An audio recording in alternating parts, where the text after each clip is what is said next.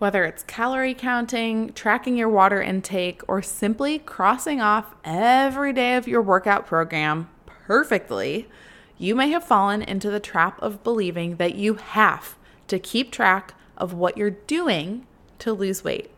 Now, there's usually two camps when it comes to tracking: leaning into tracking things hardcore or having major resistance to tracking anything at all. Now, good news, there's a middle ground for all of you. And by the end of this episode, you'll know how to lose weight without obsessively tracking everything.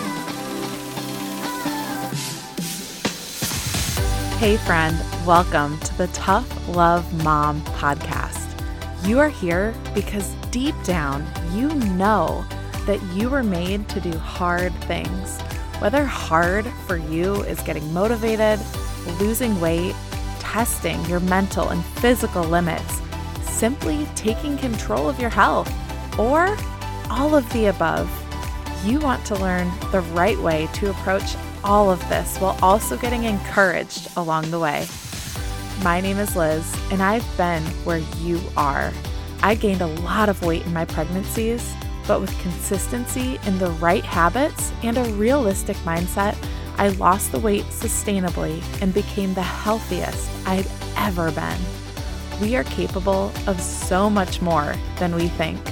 You are not a hot mess mom that rides the struggle bus. You're here because you're different, and my mission is to help you realize just how capable you are. If you're ready to take control of your health, challenge your mindset, and be inspired by moms who have done hard things, you are in the right place. You're about to transform your life, my friend. Get pumped up.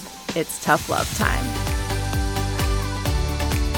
Are you overwhelmed by all the things you know you should be doing to take control of your health? Well, say goodbye to that overwhelm because Starting Point School is open. Now, what is Starting Point School? It is a simple, short, self-paced program that you're going to walk through to learn which one habit you specifically should start with based on your goals, your schedule, how many kids you have, what your day-to-day life looks like, what's hard for you, what's been easy for you in your journey.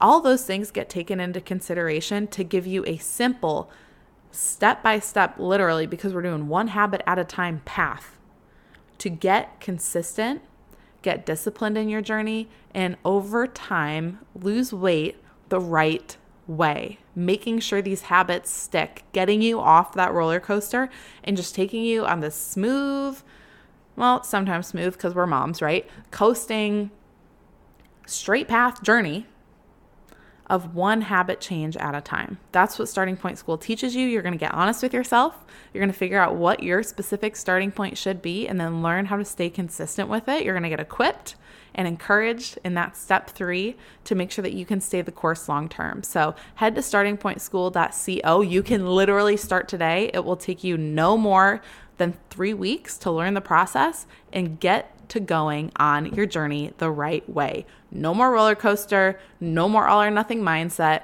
no more frustration. This can be simple, okay? And you're going to learn how to do that in Starting Point School. So I'll see you in there. Now, I talked about the all or nothing mindset in relation to Starting Point School, and it's dangerous. If you've ever thought that way, I'm speaking from experience, unfortunately. But what it does is it leads us to believe that the only way to get where we want to go in our journey is to do it all. And how do you go from 0 to 100 and make sure it sticks? Well, tracking everything, obviously, right? And that, I will preface this whole episode with saying that does work for a select handful of people, but not many. And I know this mindset and this approach because I did it for years.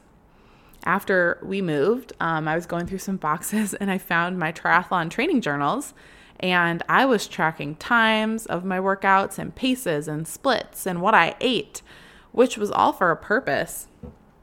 But was it really necessary to do that to a T every single day of the week? No. And the same goes for you. So before we get into this, I also need to say that tracking is not bad. I actually believe, I come from a place of believing there's a lot of benefit to doing it, but doing it the right way. A good question to ask yourself when it comes to tracking is, what is this for? Why am I doing this? So some reasons that you might be tracking things like calories, macros, workouts, water, whatever it is. Here's some reasons you might be doing it. And it usually falls into one of these three camps. First is self-accountability, to make sure that you're keeping yourself in check. You're staying accountable to yourself with what you actually are doing. The second is to improve.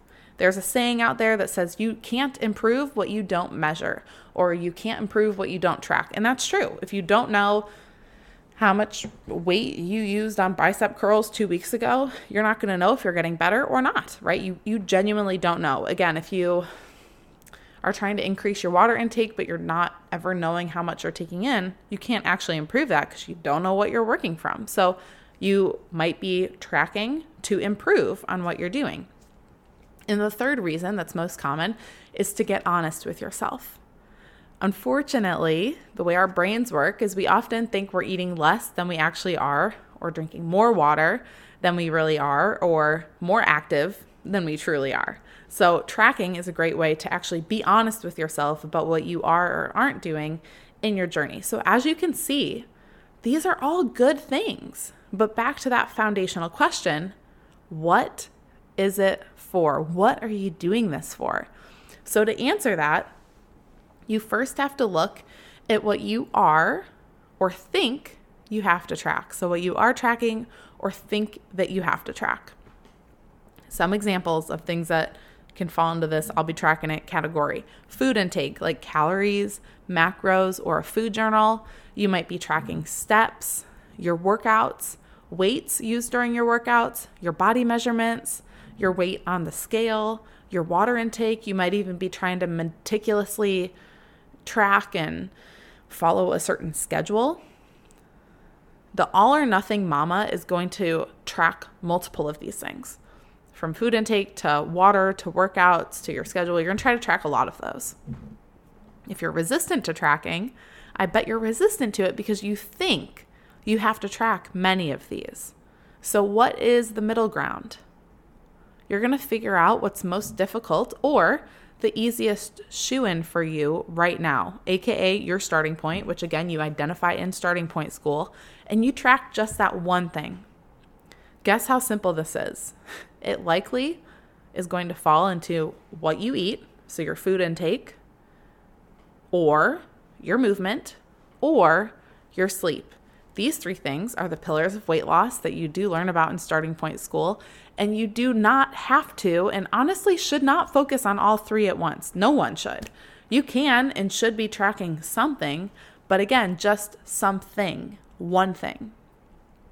So whether it's food or the way you're moving your body or how you're sleeping, you're going to pick one. That's what that middle ground is. Instead of taking the all or nothing approach or thinking that you have to and doing all of those things, tracking all of those, and then white knuckling it and getting exhausted after a few weeks and throwing it all in the trash. If you just do one tracking habit at a time, it's going to help you actually make change. And it's not going to feel overwhelming. And guess what? When you can make sustainable change, you can actually lose weight over time. Will it be as fast? No. But hopefully that's not what you're here for. Hopefully you're more realistic and know that you cannot do it overnight. So again, starting point school can help you figure out what's that one habit you need to start with. Which pillar is it going to fall under? Is it going to be fitness, nutrition, or your sleep and your routine? But honestly, you can identify that today. Ask yourself, what's the hardest in your journey? Which piece of those is the hardest for you to take on? Or what's the easiest for you to start with? That's up to you based on how your journey's gone or the season of life you're in. Are you going to take the biggest hurdle first or ease yourself in? Either way, it works. That's up to you. All you have to do is pick one habit. It's one.